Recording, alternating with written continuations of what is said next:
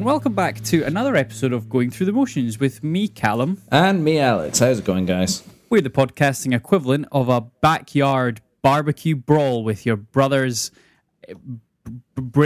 covered in brine. Covered in brine? Brine, yeah. You have brine at barbecues? Barbecued brine. You've got to brine the meat before you barbecue it on the brine in the backyard of the thing. I've been watching American Barbecue on Netflix.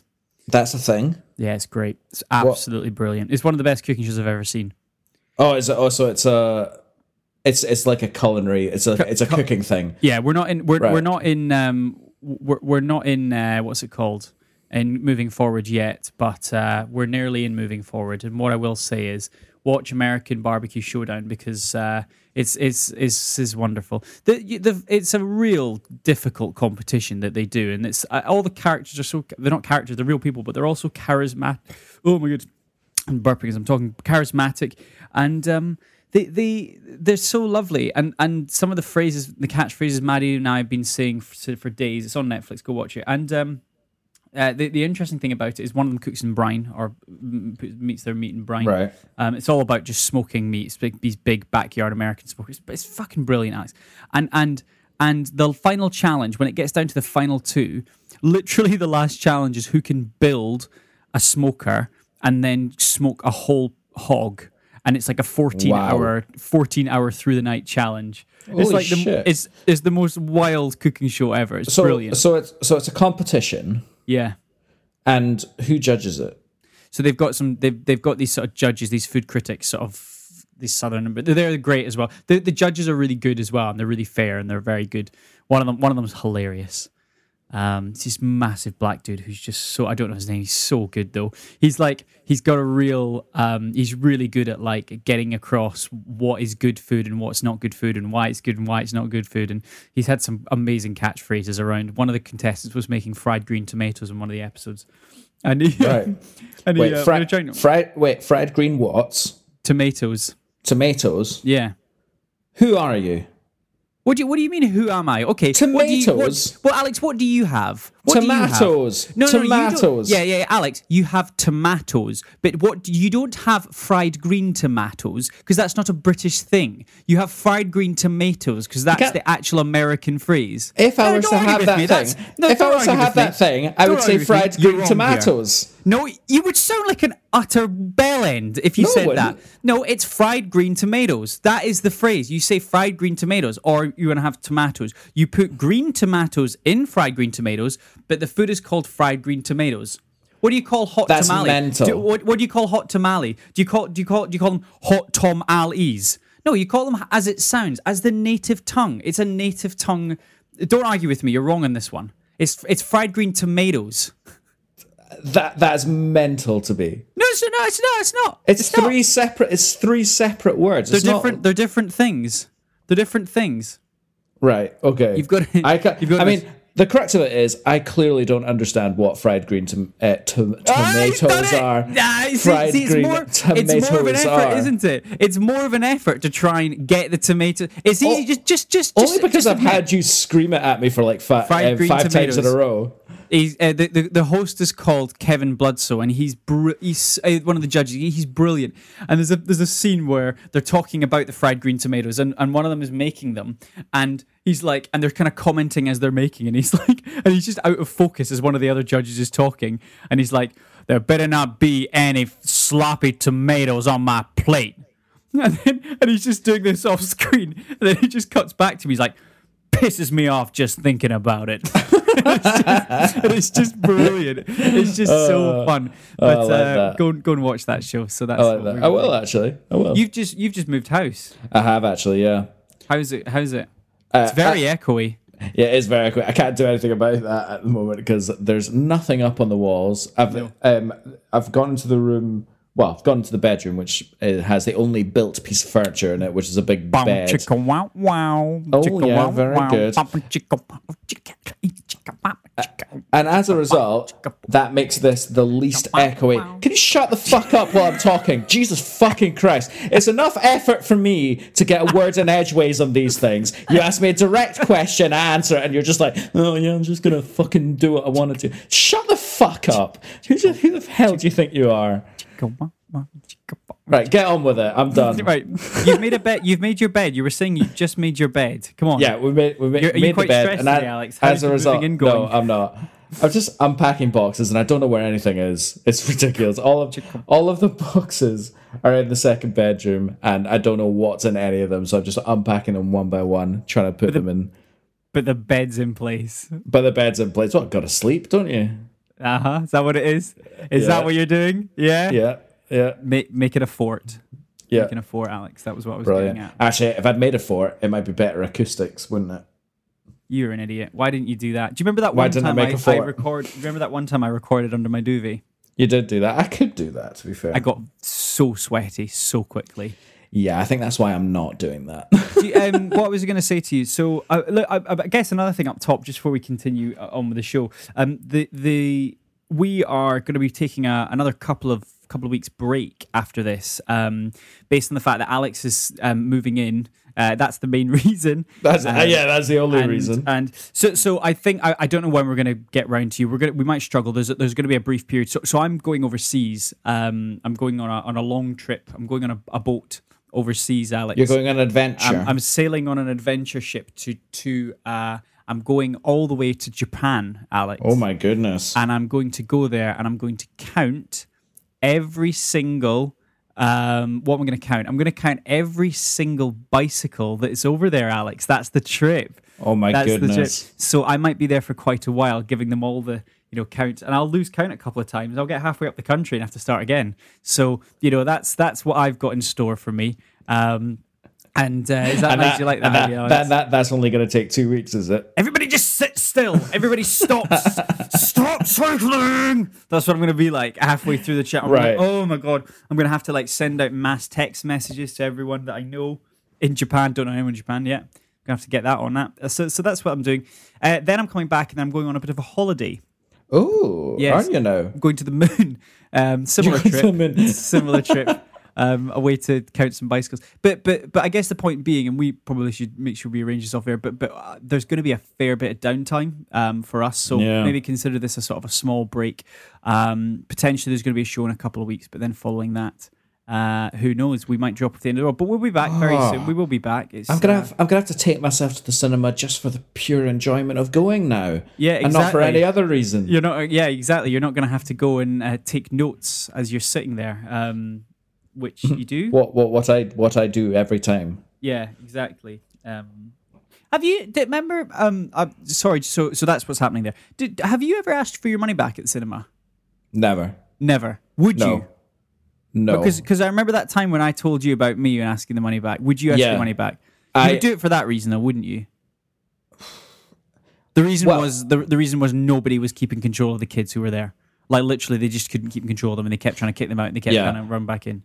I mean, sorry, I think I would. That topic. Yeah, I think I would. Yeah. I think I would. But that's actually never happened to me, thank God. Okay, fine. So there we go. That's why I hate humans. Well, Alex, the reason why I'm talking about that is because this was a packed showing for was it opening night or second opening night of Jordan Peele's latest flick, Nope. Yeah, we were quite quick on it, weren't we? Yeah, because we are not a bed making podcast. We're not. What do you do? Can you open that as quietly as possible? Okay, he's opening it. Oh, for fuck's sake. Chicken wow, chicken wow, chicken wow, chicken wow.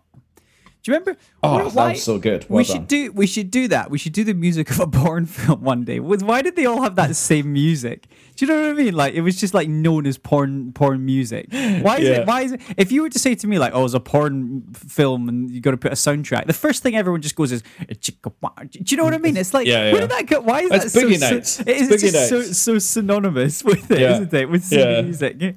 Oh, that's fun. That's fun. Yeah, but Have you ever actually had sex to that music though? It'd be a bit. You were gonna ask the question. I knew you were gonna ask it. It'd be a bit. I could see the question You'd be like, coming to the front of your. I could see it in your eyes. The question coming to the front of your mind. That was really funny. You'd be like, this is a bit ironic. Yeah, I'm not you sure. would. You would. Are we actually doing this? It's like. Is this sexy? I'm not sure this is sexy. That would be good. Yeah, no, this is good. What if it wasn't? What if it wasn't that? What if it was just recordings of me on repeat? Just going. Oh god, that's definitely not sexy. Would you be able to get there? That's definitely not sexy. That would be good. That would be really funny. I'm going to stop this conversation because this will go out. This will go off the rails, and we have to put this to the internet. We do. But of course, we are not a squeaky bottle podcast, building a bed podcast, whatever you want to call us. We are, of course, a music and movies podcast. And this week, as I already was trying to allude to, we went to see Jordan Peele's latest flick, Nope. Yes, we did. Now, Nope is a sort of, you would class this as a horror film, would you? Having seen this, would you class this as a horror film? That was one of my first questions. Having seen it, no, I wouldn't. Yeah, it's interesting, isn't it? But before you go into it, you're like, this looks scary. But isn't this we're a few films into Jordan Peele's output at this point. This is his third big feature film. Yeah. Great run so far. But both of the other ones, actually, that's a good point. I haven't actually seen Us, but I have seen Get Out. Oh, Us is great. And that movie as well started off one thing, and you're like, oh, I think it's this genre, and then halfway through it's like, oh no, wait, actually it's like this kind of movie, and then by the end you're like, oh, that was completely not what that was. Yeah, and that's kind of what I felt here as well. You did have a lot of like horror vibes and horror tropes. You did have, but then it turned sort of science fiction-y. Yeah, and then it turned sort of, 80s coming of age adventure-y somehow in some way as well. It's like you said interesting. You said Jaws. You said a modern day interpretation of Jaws. I was getting a lot of Jaws vibes. And I think for the same reason you wouldn't call Jaws a horror movie, would you? No, you wouldn't, but bloody terrifying. But it is terrifying. So I think it falls into that category of, high threat, but not thrillers. It's almost like sci-fi mystery horrors, isn't it? Yeah. Do you know what I mean? It's not really, that scary. And I think the point's really valid because like Jordan Peele and his outputs over the last couple of years, they're almost their own sort of category, aren't they? Like he's almost created his own sort of niche. Like, would you say Us was like going through different genres as well? I think, or do you think that was a bit more grounded? I think Us went through a couple of different genres. Like Us had some comedy elements to it, as well as being through. I think Us was definitely out of the three of them the scariest or the most horror angle based on the three. I think it had some funny moments into it, but it was also very self-aware as a film. Whereas I think that this one and Get Out was quite self-aware. I think this one wasn't that self-aware. Like I think this film was trying to entertain you. Like this film was deliberately trying to entertain you. Yeah, I'd say so. And I think the interesting thing about this film is I guess like when you watch Jordan Peele's film, you try and find the subtle underlying tones that it's trying to say. Like largely there'll be a couple of stories that converge or largely overlap in some way, and no more than this one, because we really had, I guess, like two tales. You had the story of the chimpanzee in the film studio, and then you had the modern, which was largely in the 90s, which was kind of like the undertones for a lot of this movie, and you wondered how it was going to overlap. And then you had the actual film story, which I loved the idea. OJ was the ancestor of the first black man, or ever on a film, on a moving picture of a horse riding. And they've been doing that ever since. They've been providing the show horses, and I loved the characterization. And very specifically, there was one character that was a real standout. Which, I mean, like, there's not that many characters in this, so to take it out of the way, it was Keke Palmer. I thought Keke Palmer, who played Emerald Haywood, so the sister, she was outstanding. Yeah, she was amazing, wasn't she? And what I loved was as soon as she comes on screen, she fires into the screen, like she's straight in there. You know how she, because OJ's standing there, he's a bit more shy. He's quite clearly just still, seriously mourning the death of, spoilers up top, the death of his dad, who dies sadly at the start of the film and under very mysterious circumstances. And the film is kind of like then, sort of accelerated forward into him trying to pick up the reins, quite literally, of his dad's business. And then you get Kiki, who comes in out of nowhere as Emerald Haywood, and Emerald is just, or M as they refer to her throughout, she just kicks into screen. She stands on the stage, she walks in late, and she just like largely speaks their language in the same way. Like, and I think that's the thing that I quite liked about it, is like OJ can't interact with the job that he's trying to do. Like, he can't engage with it almost. He can't communicate. Whereas M almost comes on and plays that translator role, and largely is, I guess, like performing in a sense, like that whole, that monologue where the camera's coming in on her from the start. As soon as that kicked off, I was like, we're going to watch her. Like, she is, like, that was a good intro, and she's going to deliver more. And she does. Like, oh, definitely. What a great character. And the last character I was going to talk about, so I mean, and obviously the Daniel Kaluuya was just fantastic. Like, Daniel Kaluuya was, he was, as always, great. I always say this to Maddie, and Maddie always gets annoyed at me. But every time I see him on screen or one of these amazing big Hollywood blockbusters, I'm like, that dude started as a supporting character in Skins.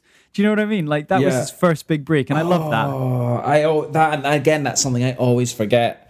I'm gonna have to look up a picture of him in Skins. He's very young. He plays a very funny character, which I can't remember his name, but the point of his character is he tries to be all very like gangster and cool and stuff, but he's actually not. He's quite posh. That guy. Yeah. He's very very funny. So you also had Brandon Pereira, who played Angel, and then Michael Wincott, who was Antlers Hoist, who was the kind of the film director.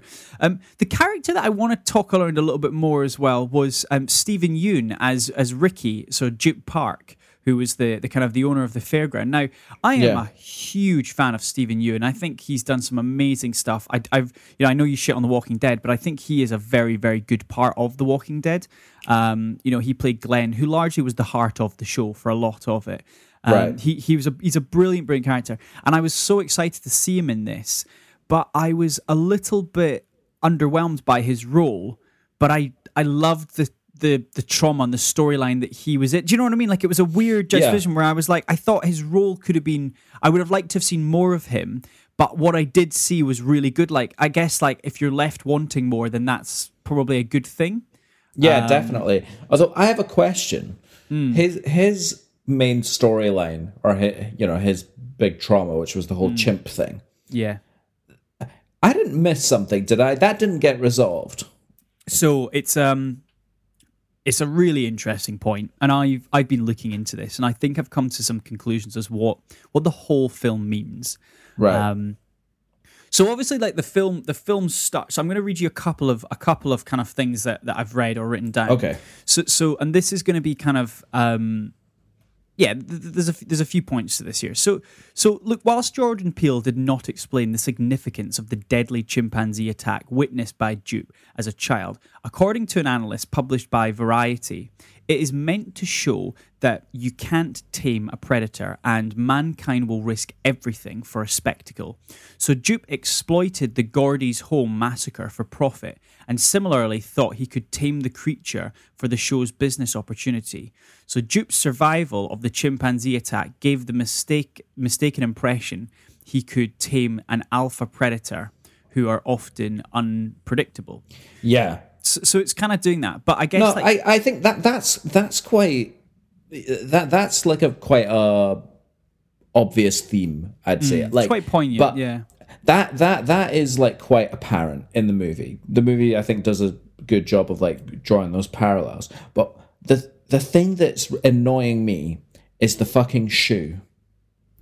Oh, the shoe that was standing up on its end. The shoe that was standing up on its end. And it was eerily doing so, and that never got explained. And he had the shoe in his like secret kind of museum shrine to that thing. And so because we see the shoe, I have a theory of why that is. Right at the beginning of the movie, and you get the impression that like the chimp went mental as a result of maybe some interference or something like that, and that same interference caused that shoe to stand up on its end. Like something weird is going on here, something alien, something paranormal even, or just something, because at that point we didn't really know what the movie was about. We didn't really know what the threat was, but the shoe never got explained.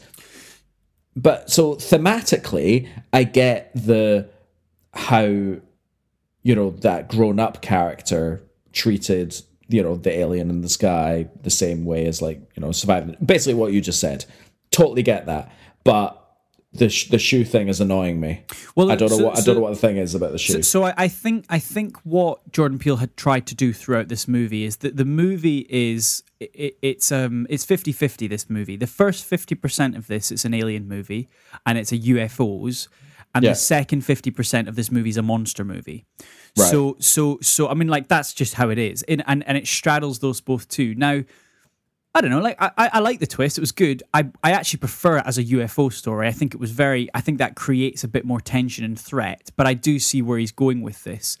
So let's just answer the shoe question, right? Like, the shoe was building off of, like, so I think the first thing the shoe was building off of the idea that there's likely some sort of alien or alien interference. And I think what Jordan Peele was trying to do is he was trying to take you down a path in my head. So he was trying to take you down the path of, this is an alien movie. So as an audience member, you're going to be heightened to try and spot the alien signals around here. Now, right. As you say, like a chimpanzee going mental, potentially there's some sort of interference. There's kind of like some sort of like crackly, scratching sounds in the background. The shoe standing on end, potentially some sort of electromagnetic interference or something. I don't know. Maybe he's trying to take you down that path. And then the most obvious point was the kids in the barn, which was a brilliant sequence. Oh, it was, wasn't it? Absolutely brilliant sequence, the kids in the barn, because it was genuinely quite terrifying. When you watched it, and I don't know about you, but our cinema was kind of quite on edge. Yeah, I did that thing. Quite animated. I did that thing. That thing I do whenever I'm watching a scary movie, which is use a rock and roll sign to basically block my ears and my eyes. Do you know that thing? I go down to my chair. And I've actually stopped doing that because I actually quite like the kind of I've become a bit of a fan of the jumps. Oh, actually. Right, okay. But there wasn't really jumps in this movie, which is, again, I think a mark of a good horror film. Yeah. is very few jump scares. But it was taking you down the path of this alien film, and then it pivoted, and it gave you a chance to reflect on everything you'd seen previously through a couple of like flashbacks, and they re-showed the flashback of young Jupe and the full chimpanzee attack, which is brutal and actually a brilliant sequence. Yeah. But my theory is the shoe wasn't standing on end. My theory is that was just how Jupe saw it, and Jupe was just focusing on the shoe. Right. Because Jupe was just so terrified and he was trying to focus on one thing, and it was this shoe. He was aware of everything that was going on, but I don't think the shoe was actually standing on its end. Right. I think that was just his interpretation of what was happening. Okay. And that's why he took the shoe away from him, for his symbolic reference of that shoe is my memory of that terrible incident. I think that's what I think happened. Yeah. Okay. I mean, I'll buy that for now. For now. But I mean, when I was coming out of the cinema there, I was like, I don't know. Could there be something else to this? Could there be another movie in this? I don't know. I mean, I will say, definitely with Get Out, it was a little bit more clear cut, but with Us especially, there's a lot of unanswered questions in Us. Yeah, well, as I said, I haven't seen Us, and I really need to get on it because I've seen 2 out of 3 now, and I've really liked both of them. But I think you'll like Us. It's a bit scarier. But okay, yeah, but I think there was a lot of mystery, a lot of setup in this movie for everything that happened, and by and large, everything got explained. You had some degree of satisfying understanding of what everything was, how everything worked. It did a really good job of showing how the alien comes, why it comes, what it likes, what it doesn't like, and all of those like little rules and things like this. So it was very well explained through a lot of show don't tell. Yeah. And it just seems weird to me that the only unexplained thing I can think of is this fucking shoe standing on end, which is why I'm not quite convinced of that. But I'll buy it for now until I see something else. Yeah, exactly. So and I think the other thing to talk around is, and now I sadly don't have a huge amount of the song lists in front of me, but I did want to talk around a few kind of I guess points. So like largely the composer is Michael Alves. So Michael Alves, who did Us, who did Get Out, Right. who did some work for Detroit as well. He's worked with Jordan Peele for a lot of these sort of films. There was a wonderful soundtrack to this, and it was very much a Western meets a mystery sort of horror style sound. Yeah. And especially at the end, I mean that final end sequence, the music was just giving it all sorts, and it was genuinely Morricone-esque. Yeah, That's it kind of turned Like, into a Western at moments, didn't it? It did turn into a Western, and I think especially that the sequence at the end, the wonderful sequence at the end when Em is looks up at the farm after she's taken the photo, she's got the evidence of this creature, and she looks up and there's her brother on the horse, and it's just what a shot! Yeah, and it was real Ennio Morricone. Like I think Michael Abels did such a wonderful job of kind of allowing you to mature with the film, with his score. Yeah, it was a gorgeous shot, that bit as well. Like, he was just sitting on the horse, underneath the kind of Western kind of arch, and then the mist going aside, and then that bright orange hoodie. Yeah, it's a commanding look. Yeah, to exactly. Be sure. Yeah. And like the score is absolutely amazing. I mean, some standout tracks. So like I'll get back to Walk On By, but like the Haywood Ranch was just a great score. Like introducing all the characters, we're seeing all the different parts of the world that OJ inhabits, and then like we had a little bit of Urban Legends who were supporting on the track, like the run. So when they were actually doing the run on the bike and stuff, which was just excellent. Like that whole sequence was just wonderful. It's just absolutely excellent score. I want to talk a little bit about so then we had the Lost Generation as well, doing a track this is the Lost Generation, which was great to hear. Like it was a real variation of different tracks, great piece of music. But the Dionne Warwick, so Walk On By, it's like a famous Walk On By. Yeah, it was great to hear that. But what was interesting was, and I picked this up and I'd read this somewhere as well, actually that was not initially designed to be in the movie, or certainly that whole thing around when there's a different song that's in the trailer to what's actually being used in the movie. It was kind of like, and I think there was a sequence. I'm trying to find this out. There was a sequence where Em was dancing in her room, and in the trailer she's dancing, and it's like she's not dancing in sync with the music. And I remember watching it and finding it a bit like odd. But the reason is because they were using Walk On By for her to dance to.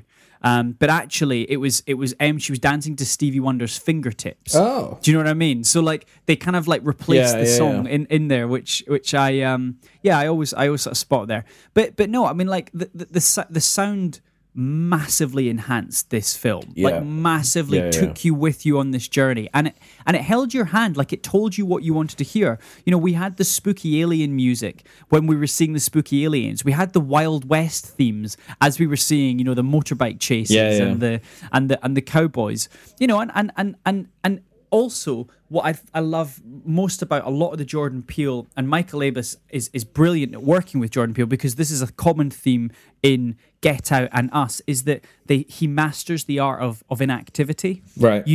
The sequences where there's no music or there's no sound, them. Do you know what I mean? Like you're watching those sequences and you're unnerved by that sense of, I can't hear anything. Why is there no music playing? What's happening here? Like, I don't like this.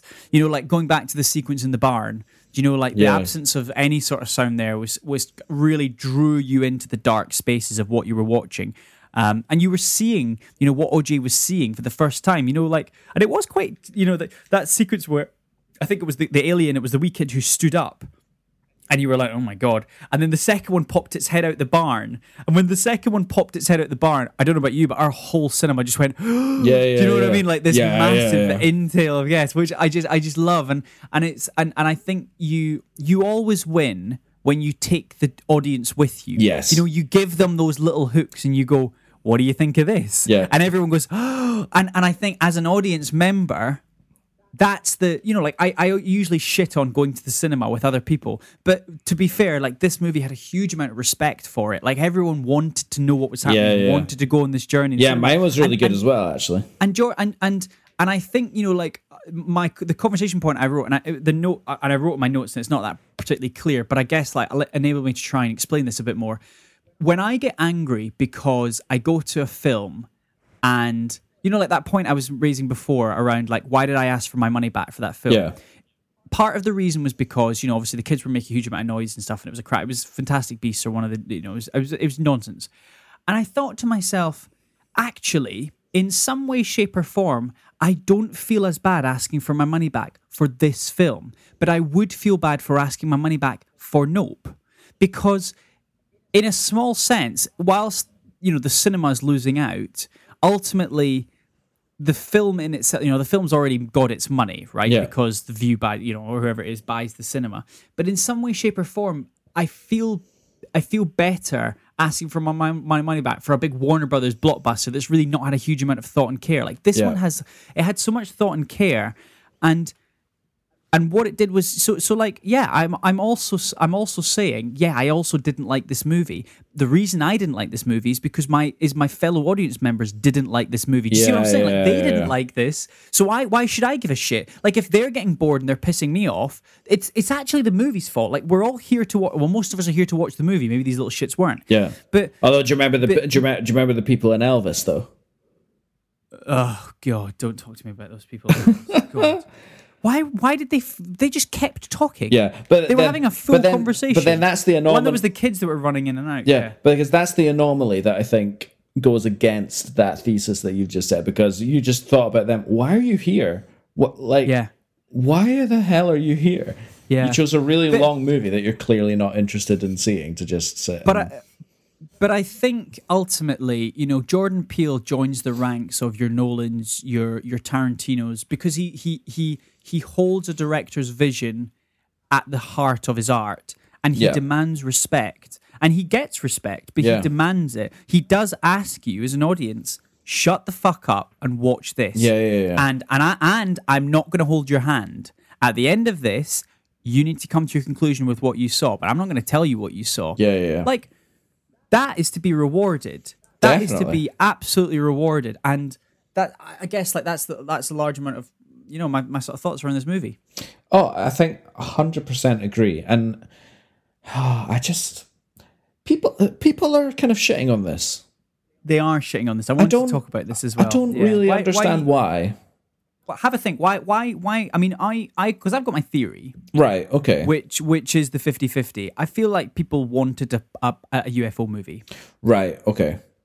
And I think, did we know that this was a UFO movie before we started, though? I think it very much was leaning towards this was a UFO movie. Right. Okay. But I was thinking back to the trailers, and I'm not sure what it was that said this is a UFO movie. I think it's because they were all looking up and stuff like that. And, well, I think you did see, but I think you did see in some of the trailers, you did see a UFO. You did see it. Did you? And there was, someone was being, and the sequence where M was being sort of pulled out the ground, that near the end. Yeah. It did look like she was being taken up, like beamed up. Yeah, it did. Yeah. So I think you did know it was going. You're right. Everyone was looking up. Yeah. I mean, like, flip it on its head. If I said to you moments before you went into that movie, what do you think this movie is? What genre is? You would have said UFO, right? Yeah, probably, yeah. Mm-hmm. Yeah. No, but I don't know what you could genuinely accuse this movie of being in a negative way, because I think it was made with such care and also love for the things that it's clearly inspired by. We mentioned Jaws. Do you want to talk a little bit about that? Yeah. We mentioned Jaws earlier. Like, by the end of the movie, it did sort of turn into, this is how we're going to catch this big fish, or piss it off type thing. So it was like, I'm not saying, I was probably being a bit hyperbolic when I suggested that it was a 21st century remake of Jaws, but it definitely turned into the last sequence of Jaws quite quickly towards the end. But you also had, like, a bit of it's interesting, a bit of Star Trek: The Next Generation in there. You know, the first. Oh no! Is it the first episode? Is it the very first episode? I don't think it's the very first episode, but there's an episode where they come across. No, it is the first episode. They come across a UFO. And for lack of a better term, a UFO shaped UFO, you know, that kind of flying saucer disc oval type thing. Right. And they go on and they're like, well, this isn't any kind of UFO that we've ever experienced before. And it turns out that's because it itself is alive. Right. Yeah. And it itself is like a spacefaring creature.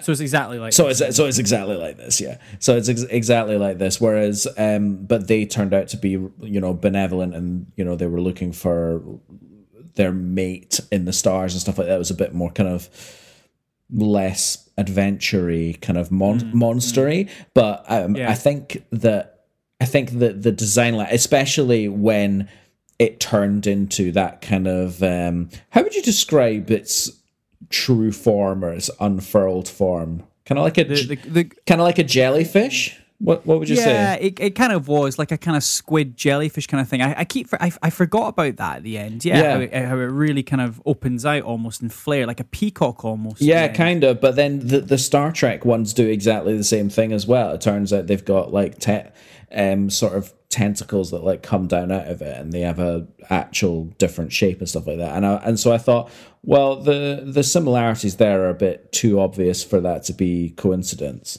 Yeah. But again, I didn't feel like it was ripping off or derivative or any of that, which seems to be what people are generally accusing this of being. Like, Jordan Peele was doing a lot of the shocking things that he was doing in this movie, which frankly I didn't think were that shocking, to be honest. There was maybe the very claustrophobic shot of like people getting digested. That was a bit rough. Yeah. That was a bit rough. But apart from that, there wasn't really anything too shocking. I think the chimpanzee sequence was quite bad. You're right. I forgot about the digestion one. Like, actually, Matt, that was the thing that Maddie said to me when she came out. She went, that was the bit that she was quite uncomfortable with. Yeah. It was like, no, they're already dead. They've just been eaten alive by this thing, and they're just going to slowly digest in this, like. And it was one of the women was at the front, and then she's up against this horse, and I was like, oh god, you know what I mean? I thought it was, that was pretty shocking. That was pretty shocking. But and so some of the reviews I've read are just like, oh, you know, you've got those shocking bits just for shock's sake, and there's actually no substance to this. I'm like, what? Yeah, there is. What are you talking about? So I don't know. What do you think? I think people, I mean, like my theory is people didn't like this movie because it wasn't what they thought it would be. And I think to the point on the shock, like that's just out. Like I don't think there's anything more complex in this. I think in the same way that, modern Marvel or modern Star Wars movies, people don't like them because it's not my look or any of this sort of stuff. Yeah. Like that is, this was, I think, and the reason why is because I can kind of in some way assimilate that feeling. Like I must admit, I think I would have preferred this movie if there was more mystery to it, if it wasn't a creature in the sky and it was an alien race that was trying to kill our characters. Like, right. I think I would have preferred that. But having said that, I love the theme, and I love how the theme is propped up by the chimpanzee story. Yeah, and both of them largely assimilate that idea of, as I was saying before, mankind will always want to demonstrate. And I actually did have another quote on standby about this, because I don't know if you remember at the start of the movie, and this was something that I'd forgotten about until I read this. There was a Bible quote at the start from the Old Testament. Oh, yeah. So the quote at the beginning of the film is from the book of Nahum in the Bible's Old Testament, and the prophet Nahum tells the story of the city of Nineveh, and it described it was marked as the destruction of God in 40 days because of the wickedness of the people. So God promised to make a spectacle. and of them, and they just made spectacles of their own sin until Jonah convinced them to repent. The movie described by cast and crew draws many parallels from that verse and story, especially in the way that it handles its own theme of spectacles and the length that people will go to hope to take advantage of it and the consequences thereof. And I wonder to an extent if that also is quite an uncomfortable and just a sort of a topic that maybe people don't directly engage with. Yeah. Because, you know, in some ways, like, I think any sort of film that holds a mirror up to society, I think it has a greater risk of it being not enjoyed by audience members and film members. Right. So like, let's use things like Jurassic Park or E.T., right? Like, Sure. we like those films because they're not, you can't really compare yourself. You wouldn't know how you would feel if you were in those situations. And it's difficult to do those things. So I think the level of scrutiny that it brings in from audience members is purely one dimensional around, was I entertained by the stories, the plot, characters, etc. Whereas movies like this, they invite you to sort of have a look inwards and kind of reflect on, you know, how do you engage with this movie? And I think largely people would look at this movie and go, yeah, maybe I am a dick. Do you know what I mean? Yeah. It maybe feels like a little bit of a poke in the chest, this movie, I think, to some people. Yeah. And I think that's why it's, you know, certainly the themes, right? Like, look, put it this way, like, everyone walked away from this movie. I talked to a few people about it, and they said, what did the chimpanzee mean? And I was like, have a think about it. Like, have a think. Yeah. Do you know what I mean? Like, and I think it's because, you know, people have to, you have to do the hard graft. It's not laid out to you on a plate. You do have to think about it. And largely everyone comes to the same conclusion. And when they've come to that conclusion, they're dissatisfied with that conclusion. Yeah. And I think there's maybe a little bit of that in this. Yeah, possibly, yeah. So, hey, look, it's just a bit upsetting, to be honest. Like, it is. I don't like it because I think I agree with you that it's probably a piece of that wasn't what I thought it was going to be, and that's just, I hate that. I really, really hate that. It's like there's so much satisfaction that you can get from having your expectations subverted in anything. Like, why would you want everything to go how you think it's going to go? Not even just movies, just anything, any sort of experience. Like, yeah, we can plan our lives, and we want our lives to go as we want them to go. And, like, you know, in our relationships, in our professions, you know, things like that. You know, we'll ebb and flow along the way and stuff like that. But when you're going to see, like, a piece of art and you need a bit of escapism, why wouldn't you want to be led on a journey, to be told a story, as opposed to, like, patting yourself on the back because you know how this is going to go? Clever thing. Well, let's use a different form of art, right? Let's look at music, and then let's look at art itself, right? So let's start with art. Let's look at music, right? Like, music, the most appealing music is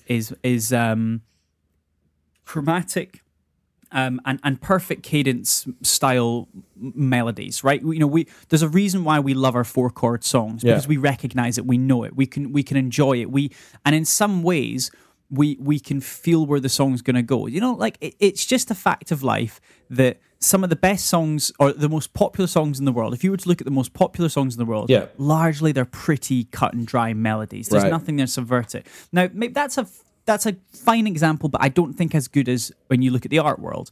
You know, in the art world, a lot of modern art actually challenges people. Like, it actually causes them to be quite outspoken against it. Now, in itself, that is part of the art. That's what it's trying to do. I do think that Jordan Peele's movies is a mainstream, like, and this is the thing, right? Like, with movies, there are some, and cinema and film, you know, real high art film and stuff, it gets weird very quickly. If you start, you know, bearing off the beaten track of blockbuster Hollywood movies, if you go really down the road and find your B movies, your C movies that are still, you know, being shown at these film festivals, etc., and are hugely challenging and complex and largely very obscure style films. You know, Jordan Peele's Nope does not fall into that category, but it definitely represents one of the edges of the boundary of what we consider A-lister Hollywood movies. It is definitely close to the edge of those movies, but it still is mainstream. And by and large, therefore, you are inviting the same style of audience members that are going to see a Marvel film. Right. And they go and see a Marvel film because they like it. The Marvel film represents your higher class art, or your art that's more simplistic, or more, if you said to me, what does a portrait look like, I could tell you. Yeah. But if you described what does Jordan Peele's portrait look like, it's going to look like a similar representation, of your weirder, modern art, in inverted commas. Right. But that modern art is not being shown in the studio down the street behind the archway. Yes. It's being shown in the main art gallery. Yeah, and yeah. I think that's what we're looking at here. Right. Okay. And that's why it's causing this controversy. But it's not going to go away. I think if we continue that trend, this sort of movie isn't going to go away. Like, this sort of movie is still inviting challenge. Unless we forget, right? Like, these things, you also got to make money. From a budget perspective, this movie didn't cost that much. No. And it's going to make a lot of money. Yeah. Do you know what I mean? Yeah. So from a studio's perspective, you keep paying Jordan Peele, because he's bringing in good actors, he's bringing in good talent, he's creating good stories and memorable cinema. Get Out is probably one of the most memorable films of our generation. Yeah, that it's that so is being good. hailed It's as so good. it's a masterpiece. It is a masterpiece of a movie. Is this going to be a masterpiece? Probably not. The second one, third one never usually is in these sort of things. Yeah. But it's good. It Yeah. continues that story, and it's relevant, and it's important that we get these sort of movies. Agreed. Yeah, definitely. Sorry, I went on a bit of a tirade, No, but I think absolutely. that probably answers your question. No, in it terms of, definitely why this does. is- It definitely does. It's still, it's still something that kind of irks me a little bit, but that's that's just kind of how it is. I loved it. You loved it. I thought the music was great. I did. Would you recommend this to other people? This movie? Definitely. In fact, I came home because Ilham, as you know, she is not a big fan of the scary movies. Not a big fan at all. And I came home and I said, actually, you probably could have seen that. Yeah. Actually, you probably could have seen that. I don't know. The chimpanzee sequence and the digestion sequence might have been a bit much. Yeah, but they weren't like jumpy, were they? They were just. What about the alien? What about the aliens in the barn, or the kids in the barn? As the Yeah, aliens? that bit would have been like, oh, but you suffer through it for the rest of it. Do you know the bit that I did like, and it was in the trailer, was and then they explained it in the movie, and they didn't really talk about it much. Oh, but was I it thought it was really the co-star? Yeah. I like that. I like that a lot. Yeah. I like that a lot. How he said it was, Jupe said that my first crush. And it was really funny. Yeah. And then you saw her in the chair, and sadly she's clearly gone through some severe reconstruction surgery following the incident. Yeah. And definitely didn't look particularly. I think clearly has grown up quite with quite an austere looking. An austere looking face following the reconstruction surgery, But so like has to wear that veil. Genius placement in the trailer though, because it makes you think the movie might be something that it's not. Yeah, exactly. It causes the confusion. And there was a couple of these, like the sequence where the dad dies at the start because a coin falls into his head. Yeah. And it's just, in the trailer, it's just him, the horse walking and then him falling off the side. Yeah. You had that combined with, M being taken up by the alien, being combined with, do you know what I mean? And, all the CCTV cameras looking up as all the characters are looking up. Yeah. I think it was, the imagery is the big success of this film. Yeah. And largely, Jordan Peele, all of his movies, the imagery and the cinematography and the stage presence, as it were, of what you're being presented with is at the heart and the center of all of his movies. He wants memorable images to come away from this movie. I read somewhere that people were thinking that it's quite a cheap trick of a movie, but I don't think so. I think if you look at films, if you look at the best films of all time, when you think of Jurassic Park, you're thinking of that sequence. You see those cars. You can see the T-Rex breaking through. You think of Jaws. You can see it. I think we're going to need a bigger boat. Yeah. The greatest images of the Exorcist. Another great example. Like the imagery of when you see the cover of that box and you know what that represents of the priest comes knocking. Yeah. These are burned into your head, and I think the criticism that a lot of people throw at Jordan Peele is that he tries to create that imagery without garnering the respect behind it. Yeah. You know what I mean? Like he's trying to fast track his way to having those images at the heart. And I think Us represents that more than anything with the family in the jumpsuits and the scissors. And you'll see what I mean when you see it. And there was definitely a lot of that in this, but at the same point in time, I think that argument's largely irrelevant because the only way we'll know is if we're still talking about the images of this movie in 20 years. Yeah. Do you know what I mean? So it's like, doesn't really matter. Yeah. Don't get angry at someone who's actually trying to make an effort and trying to really like delineate their isolate their movie and make their movie different from everything else. Yeah, exactly. Pulp in the cinema. So great. Exactly. 100%. 2 thumbs up. 2 thumbs up for me. Yeah, great film. Great film. Go see it. Yeah, definitely. Whoever you are. Go and see this. Go and see it. And come to your own conclusion. Don't read any reviews before you go to this one. My God. Yeah. Read nothing. Go in and enjoy the surprise.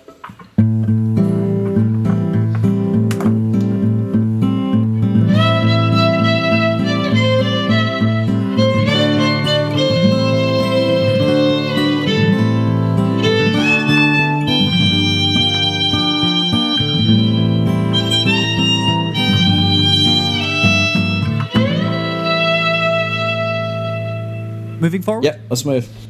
We've got a few little things to talk a little bit about. I've got one trailer that I want to talk to you about. If you've not watched the trailer, you're going to have to go and watch the trailer now. You're going to have to pause it and go watch it. Fair enough. I have watched 2 trailers. Okay. That I was going to say. So I'm hoping that one of them is the one that you're about to say, which is... The Greatest Beer Run Ever? Damn it. Nope, not that. I'll have to watch it. We're gonna have to pause here. I'll do an edit point now. A few moments later. That was awesome. Do you like it? Yeah, that looks so fun. The Greatest Beer Run Ever. And it's a true story. Like, that's the thing about this. And the book apparently is amazing. I was listening to a podcast all about the story, and it's a hilarious story as well. What I like about it is, so Chicky Donahue, like, I mean, I wouldn't have...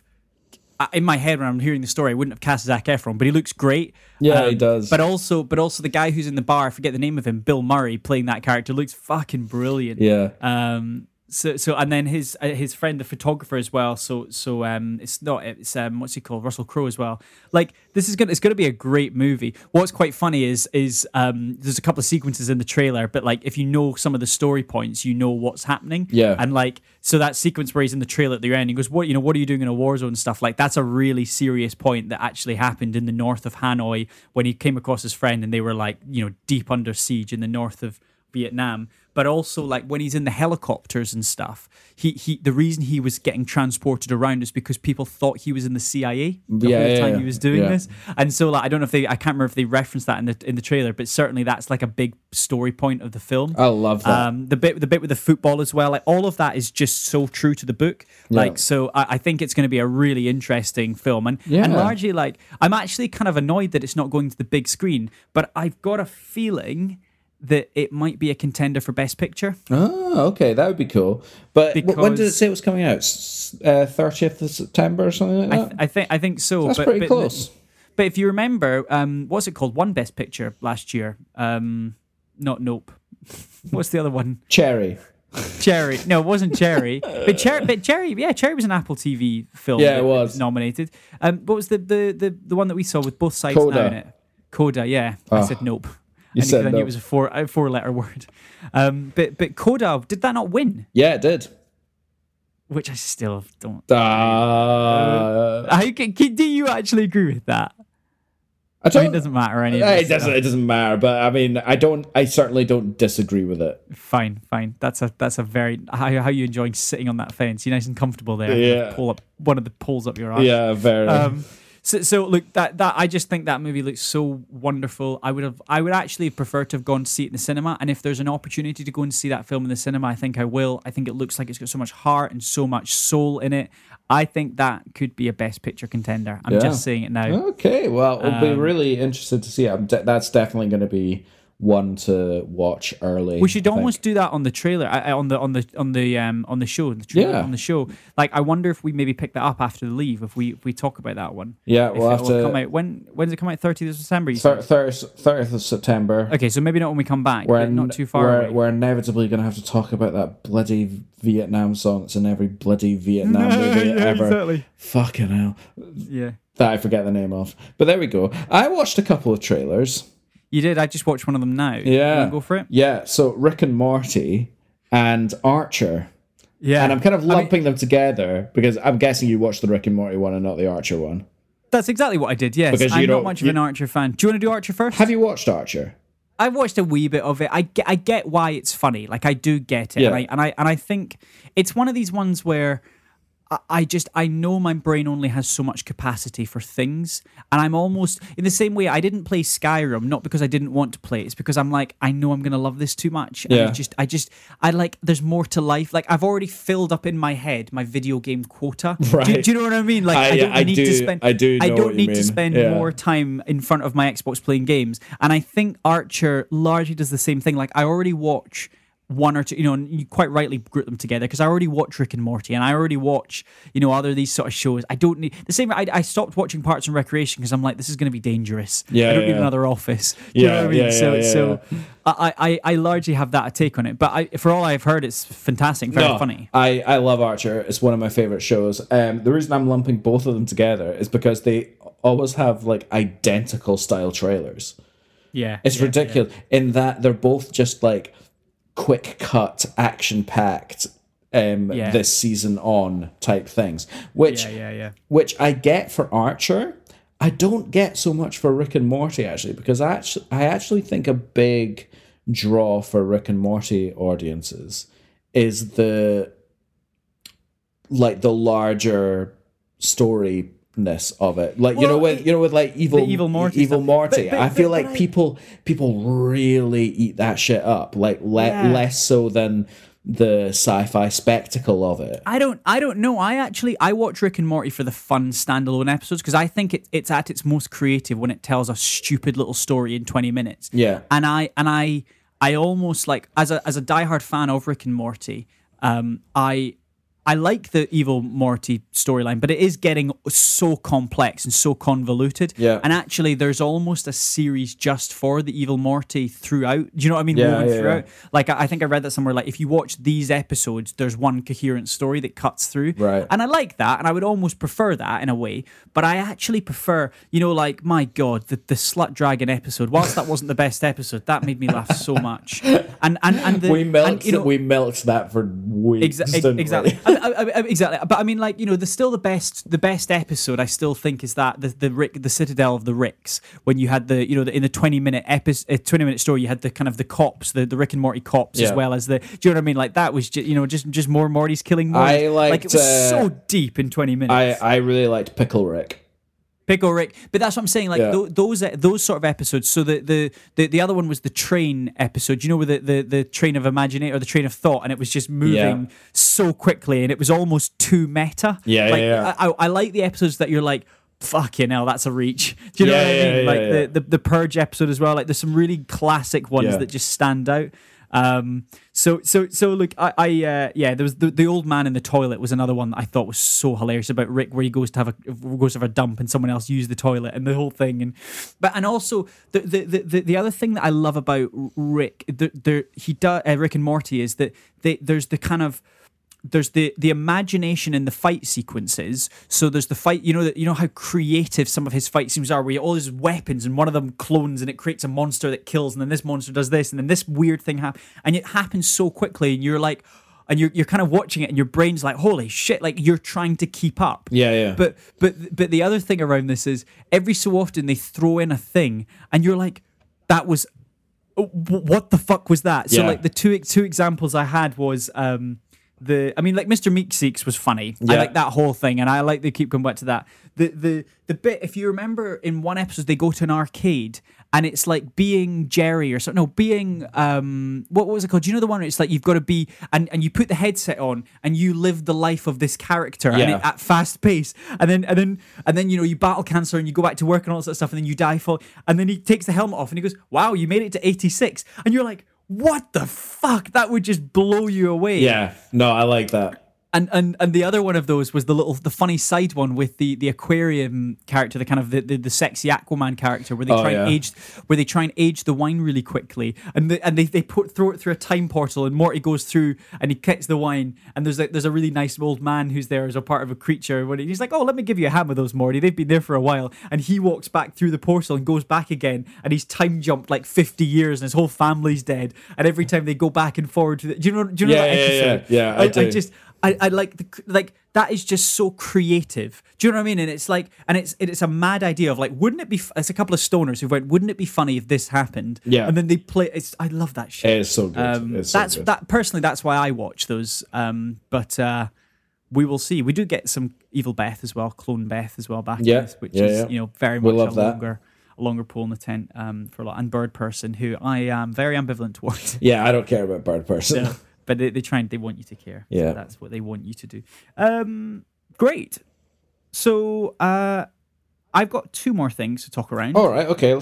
One is some albums. And one is a TV series, a Marvel TV series, which has just dropped on Disney. Oh, yes. I have seen the first episode for. Do you want to do that one first quickly? Oh, well, no. Let's go albums first, because you've reminded me of last week when I told you to go listen to Robbie Williams. Did you do it? I have. I've been listening to it. Yeah, it's good. It's really good. They're a bit slow. I mean, I don't really know when I would listen to them. Yeah. But I've got a lot of plane traveling to come up pretty soon, so I might listen to it on that. No, the albums I want to talk about are so Weezer have decided to release a Seasons album in the same sense that Vivaldi did. Oh. So we have a spring and we have a summer album, and upcoming there'll be an autumn and a winter. Oh my goodness. And what's very funny is the first track on the first album in spring is Vivaldi. It is basically their take on Vivaldi and Shakespeare and Romeo and Juliet, and they bring in all these sort of interesting. It is. I think you will love it. Oh. It's so funny and just like, and I love Weezer. You know, Weezer just are they're going to throw in a covers album. They're going to do that every so often. They're going to throw in a fully acoustic album, which is what they did, which was some beautiful songs on there. Like La Brea Tar Pits was a wonderful song, obviously. And now they're doing my favorite's still Teenage Dirtbag. you son of a bitch. I'm in. They actually did a cover of Teenage Dirtbag I know because they people did. kept calling them Wheatus. Yeah, I know they did. I saw them at Tea in the Park and they played Teenage Dirtbag. Amazing. Yeah. That's hilarious. Brilliant. Yeah. But I love that. And I think the thing I love about Weezer so much as a band is that, like they're not everyone's cup of tea. Yeah. But like every type of but they don't care. And I can identify with them. I can identify with with Rivers and the band. I can identify with the songs. They sing about things that are relevant to me and stuff. And that's why I like them. Do you know what I mean? Like that's why anyone likes anything they like. So I am a fan of them. So listen to those. There's 2 to 4 albums already out. Go and listen to them. I'll link them to you. They're very good. But yeah, She-Hulk. Yes, She-Hulk. Not watched it yet. No. Have you seen the reactions or the reviews? No. I've been. Do you want me to say anything, or should we? Oh, go on. I mean, don't spoil anything in the show, but tell me what people thought. I don't think I care enough to avoid that, to be honest. It's getting quite mixed reactions, sadly, and I think tending towards negative.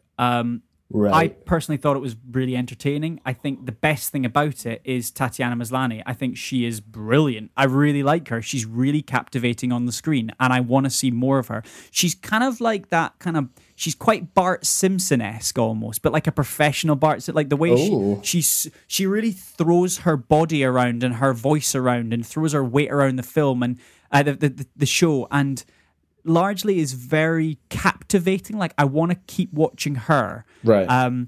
She also was in a TV series before, which I can't remember what was her TV series she made famous. I forget what she was in before this, but like there's an interesting sub thread around her on Reddit and stuff around the fact that when she was at the red carpet event with Mark Ruffalo, nobody could recognize her. Nobody knew who she was because she's got quite she's quite a chameleon of a human, and Right. I can't quite summarize this. Like, if you were to line her up in a cast, I couldn't point her out. And there's a lot of people saying that. They're like, I don't actually know what she looks like. Like, I've seen her on screen, and I've Yeah. seen her in 100 of different, like, I've seen her in TV shows and film stuff, but I don't actually know what she looks like. You know what I mean? Like, you could point out Mark Ruffalo on the street. Sure. People, yeah. Everyone's like, I couldn't point out Tatiana Maslany. Like, I don't quite know why, but our brains look at her and we can't quite, and it's weird, and I kind of get it.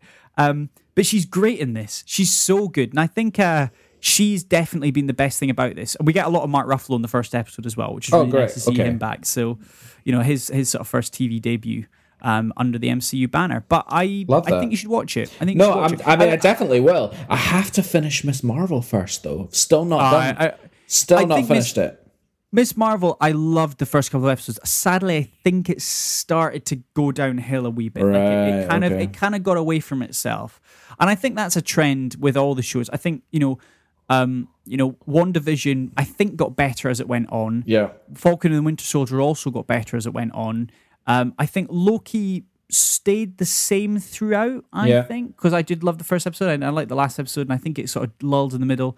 I think Hawkeye was always mediocre throughout. I think Moon Knight and Miss Marvel, I think, started strong and sort of gradually got a bit more obscure. Yeah. And I don't know what this one's going to do, but it has had a strong start. Okay, cool. As far as I'm Well, concerned. I'm looking forward to watching it.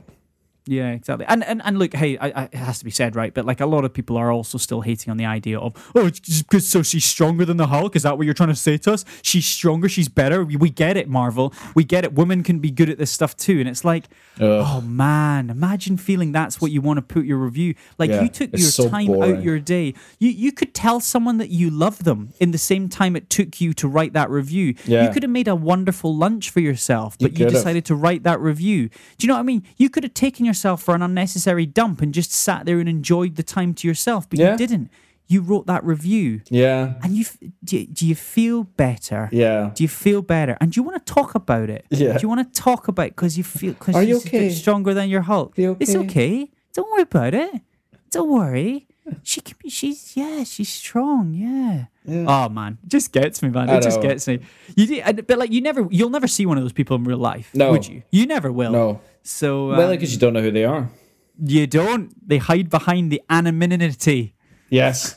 The anonymity of the keyboard. The anonymity. Do you have anything else, or are we good to wrap No, I up don't. here? I think we should put the nail in this coffin.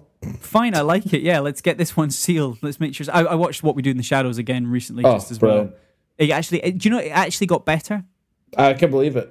It's a fucking hilarious movie. What are we gonna do? What are they gonna do bloody now? What they're going to do bloody gonna now have is find us. Well, open up your Apple Podcast app. Where are we? We're hidden. Find us on there. Give us a cheeky little 5-star rating if you please. We would very Or much put a riddle. appreciate it. Put a riddle in the 5-star rating. Do you know what I mean? Like, give us a wee riddle. I'd Well, like that's in the that. review. In the review. Sorry, In the review, yes, because you have to 5 stars. 5-star and then a riddle. and then a review or a riddle or No riddle. Just a riddle. oh, okay, riddle or I've got one for you, Alex. I've got one for you very quickly. right. Go on, fine. I'm blind, but I can see. Yeah, I can walk, but I cannot move. yeah. I am the wind, but I don't talk. What am I? I think you just made that up. I just made that up. I did. Actually, I'm a fart. Right, brilliant, fantastic. If you don't want to do any of those things, you can A wet one. You can tell us your favorite movie soundtrack. We'd love to see, read, and hear all of it. The sort of one that when you do, you really take your life into your own hands when you do me. The fart, not me. Right, I was going to say, bloody hell. You can find us on pretty much all the other platforms that you like to listen to your podcast. And if you want to get more directly in touch with us, we've got an email address, don't we? Just trying to poke the bear here. Yes, motionspod@gmail.com. Can you sit up, please? He's slouched over his one sofa he's got. Motionspod@gmail.com. We're also on Instagram. And thank you very much to KTC Graphics Design for the wonderful artwork. That's it. That's us for a few weeks. That's it. We'll be back with whatever we come back with at think so, whatever yeah. time that will be. I think we'll do. We'll probably be able to do a few episodes of She-Hulk, and we'll be able to give you our thoughts probably midway through it. Yeah, that's probably certainly. doable, yeah. And I think there's a few other things on their way out, but nothing in the meantime. There's no MCU stuff coming out pretty soon, is there? No films on the horizon. Oh, thank God for that. I know. A bit of a lull. I know. Very, very nice. We might have to. Oh no, is it not one of the DCs? Have we not got an Aquaman or some shit like that? Oh, I've got Black Adam. Got Black Adam. That's what it was. I've got Black Adam, yeah. Which I don't know if I'm looking forward to that. Sometimes I am, sometimes I'm not. I'll go see it. I'll go see it. Will you? Yeah, I will. Think I will. I will go see it, yeah. Okay. Right. Find a naughty website. Support it. Right. Thank you very much for listening. We will speak to you again, not next week, but in a few weeks' time. But until then, bye now. All right, guys. Ta-ta.